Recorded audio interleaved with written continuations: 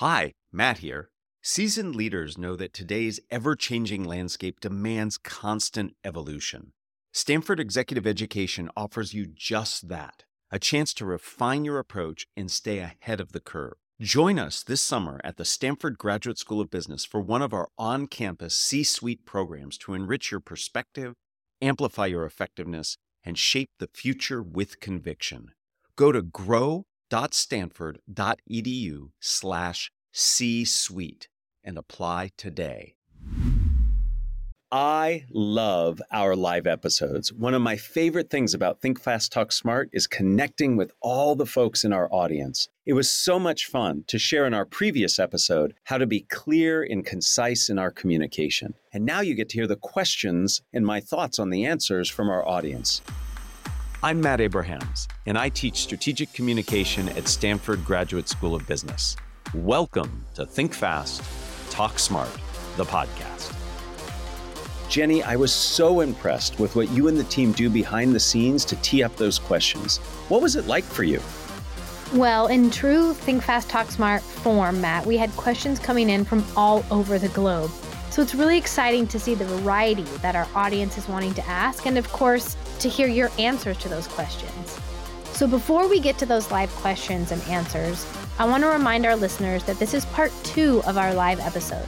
So make sure and go back to listen to the previous episode if you haven't already. That's where Matt shares his live presentation. Let's get into the audience questions. We have a question, Matt, from Adrian Eder. I'm calling from Bergen, Norway. You're the reasons for many changes in my life, so thank you very much for that. But to really ask relevant questions make me super nervous because I think you're even more put on the spot than when you're at stage. So how do you formulate relevant questions in such circumstances? Well, thank you. And I'm so glad that the podcast has been helpful to you. That means a lot to all of us that work on this. You're right. Coming up with questions in the moment can be quite challenging.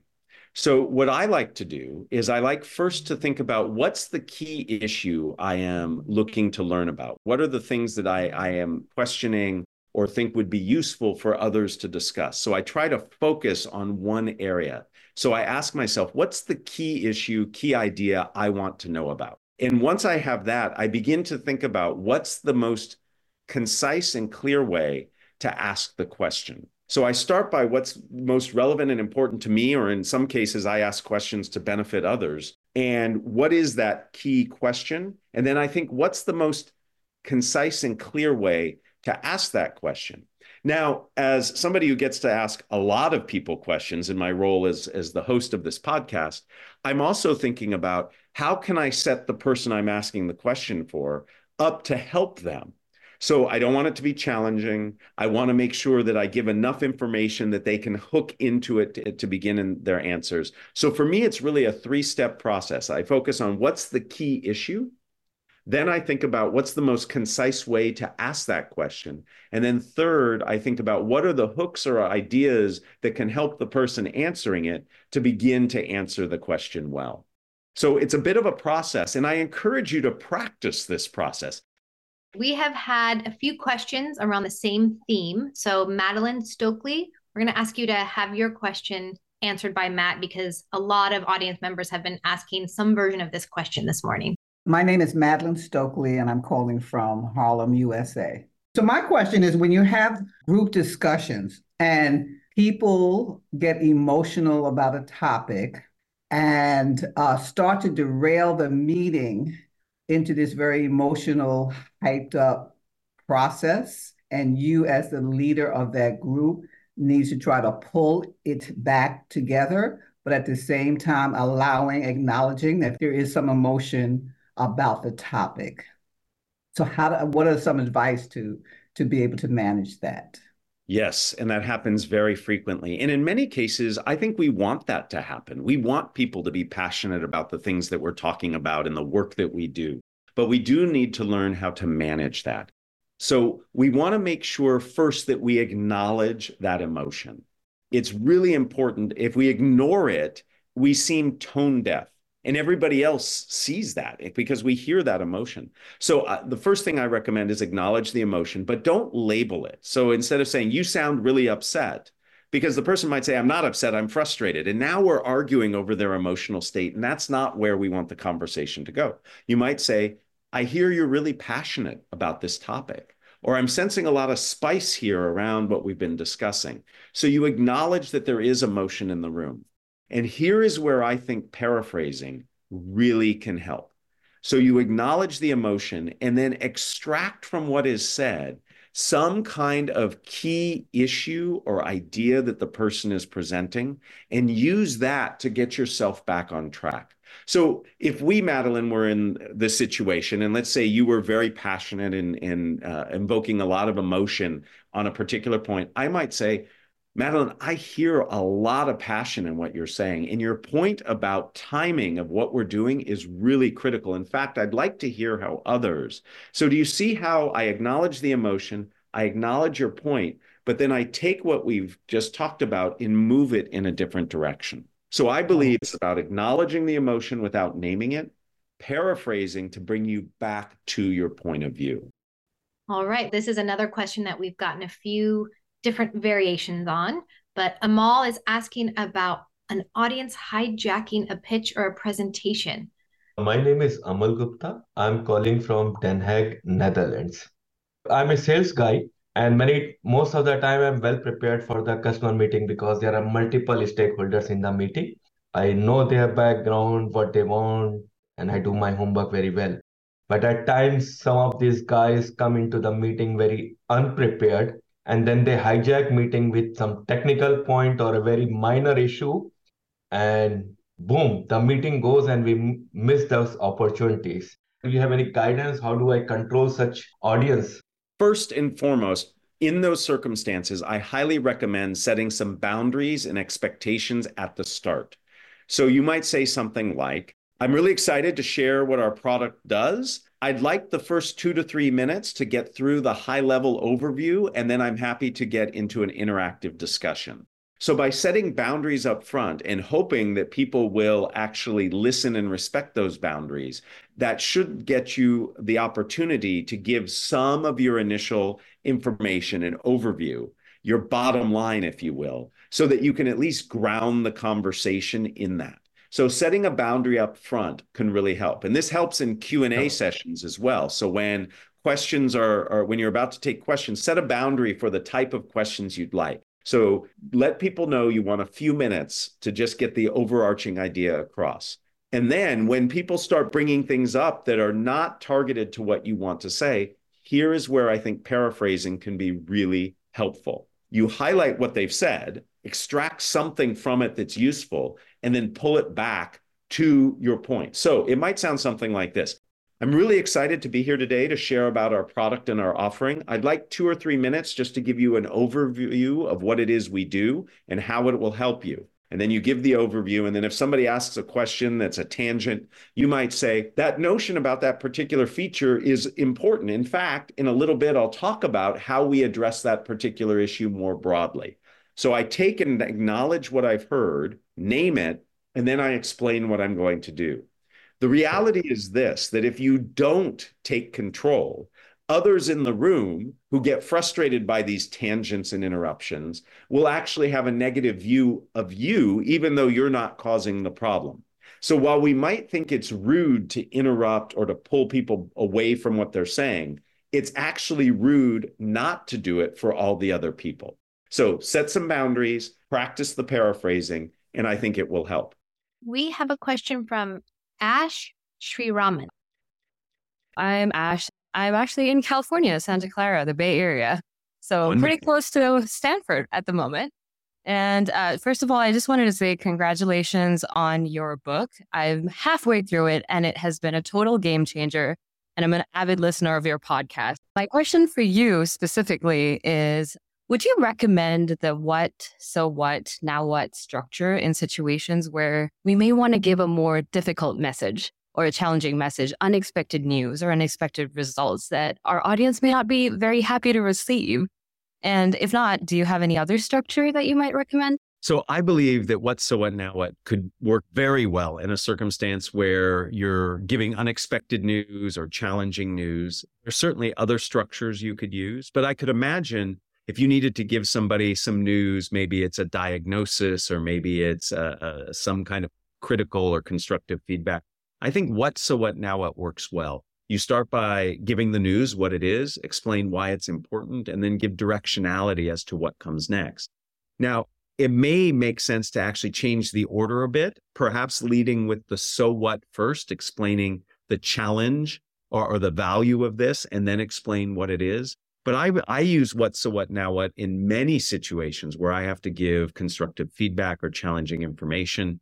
There are other structures. A good one that might fit that you might consider is comparison, contrast, conclusion. You could come to somebody and say, we have a difficult situation. We could take it one way here or go the other way there. Or ultimately, here's what I think is the best for you. So I do think what, so what, now what is a good one there. You'll find, since you're just halfway through the book, you'll find in the latter half of the book a whole bunch of structures. Some of those might be valuable to you.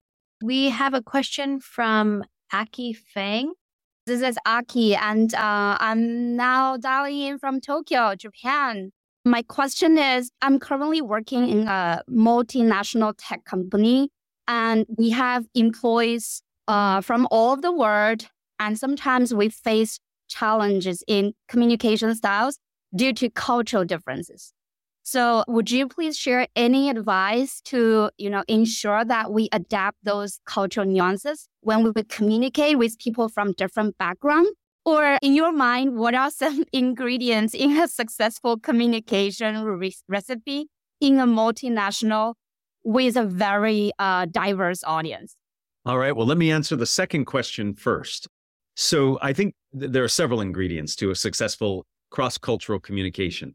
First and foremost is empathy, realizing that it's not about you, it's about others, and others have a different approach, and different approaches don't mean bad or wrong. We can be very culturally centered on our way of communicating. Beyond that, we need to make sure that we are repetitive. We need to say the same thing in different ways. So I might make a statement and then give an example through a story, or I might show a picture or image. So we have to repeat ourselves to make sure that the information is clear. And then finally, we have to make sure that we listen well. We have to listen deeply to understand if our point is getting across and if anybody has additional concerns or questions. So those are the ingredients I think that are critical to effective cross-cultural communication. Now, let me be very clear. Culture to me doesn't just mean country of origin, although that is an important cultural difference. There are cultural differences within departments and divisions of companies. You all know in the companies you work with, your team might do something very differently than another team. There are generational cultural differences. The way my teenagers communicate is very different than the way that I communicate. So culture looms large in a very broad way. And I would encourage all of you who are interested in culture to take a listen to the 2 episodes we did with Michelle Gelfand, who is a colleague at the business school at Stanford. And she does amazing work in the realms of communication and culture. And I encourage all of you to listen in. Thanks for that question. And thanks for visiting us from Tokyo. All right. We have a question from Elijah about introductions. My name is Elijah and I'm calling from Nigeria. My question is about introduction. So I want to know the ways, in your opinion, how we can, in practical terms, how we can get creative with our intros. Is basically that we can get creative in our introduction. Thank you for that question about introductions. How we introduce ourselves is critical because it sets people's expectations for who we are and what's important to us. And yet at the same time, it's sort of this ritual that we do. Meetings start with, let's go around the room and everybody introduce yourself. Instead of starting with my name, much like I think presentations and meetings should start like action movies, I think the way we introduce ourselves should do the same. So when I introduce myself, I start with a statement that's very true for me, and then I say my name. So I would introduce myself by saying, I'm somebody who's very passionate about communication. My name's Matt Abrahams, and I teach at Stanford Graduate School of Business, and I host an amazing podcast called Think Fast, Talk Smart. So I start with some statement that's provocative, that allows me to say it in a way that conveys my interest, my passion, my concern, rather than just stating my name, because you can't do that when you state your name. So how can you think about something that you could start with? Well, think about something that's important to you, that you're passionate about, that you're concerned about, that you do something with, and start as a statement or a question, and then say your name. And try it out. Practice it with a few people and see what they say. But how we introduce ourselves sets expectations for the interactions that we have. So I love that you're focused on that. And I encourage all of us to think about really interesting ways to introduce ourselves. So thanks for that question. And I'd love to hear another question from some other part of the world. Let's call on Richard Farrelly, who has a question that we don't tackle that often. Okay. Richard, say your name and where you're from, please. Yeah, I'm at Richard Farrelly from Melbourne, Australia. I'm the president of the Australian chapter of the Matt Abrahams Fan Club. My question is, how do you manage and this is the term I use, I don't know whether it's something in the States, a problem child in a group you're presenting to? I was recently in Australia. I didn't make it to Melbourne. I was in Sydney, but you're in a wonderful part of the world. Thank you for calling in. Somebody who's challenging and difficult can be definitely an issue in our communication. And it really depends why or how the person's being difficult. Is it they're talking too much or they're not talking enough? Are they not prepared? Whatever. So I want to give you two examples depending on the circumstance. So if somebody just isn't doing what they should be doing, you need to give them constructive feedback. I definitely encourage you to listen to our episode on feedback with Kim Scott of Radical Candor fame. Kim is amazing, and her advice, I think, is just pure gold. I would recommend being very clear in the feedback you're giving. Again, what, so what, now what is a great way to do it. What is the feedback? So what is why it's important. Now what is what you expect to come next. So somebody who's not doing something or not acting appropriately, giving that feedback in a timely, clear, concise way is important. Now, if you have somebody who's being a problem child because they're interrupting or they're over speaking people, a way to manage that is one of my favorite tools, which is paraphrasing. A paraphrase is where you extract something that they've said that's of value, comment on it, and move along. So let's imagine that somebody is just talking, and you're losing the attention of the audience and you're not on topic for your agenda. I might just highlight and say, the point you just made about cost is really important. In fact, cost is the next item on our agenda.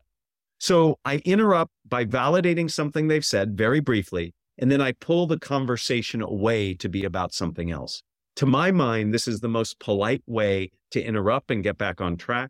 And if you don't do this, you're actually losing credibility with everybody else. We might feel, oh, that's so rude, but it's rude not to do it to everybody else. So 2 different ways to deal with what you called a problem child that I hope can be helpful.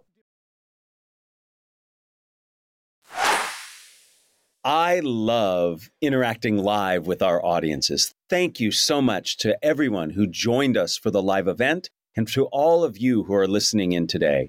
It was so great to answer your questions. It sure was, Matt. And remember, we'd love to hear from you. Please send us a voice recording answering the following. What's the best communication advice you've ever received? Or share one concept you've applied from the podcast that has helped you in your communication. Send us the voice memos to thinkfast@stanford.edu. That's thinkfast@stanford.edu. Be sure to tell us your name and where you're calling from. Yes, that's right. We want to hear from you. What's the best advice you've ever received regarding your communication? And share with us anything that you've learned from the podcast that's helped you. Thank you for joining us for another episode of Think Fast, Talk Smart, the podcast from Stanford GSB. If you like listening to our live episodes, please listen to episode 78.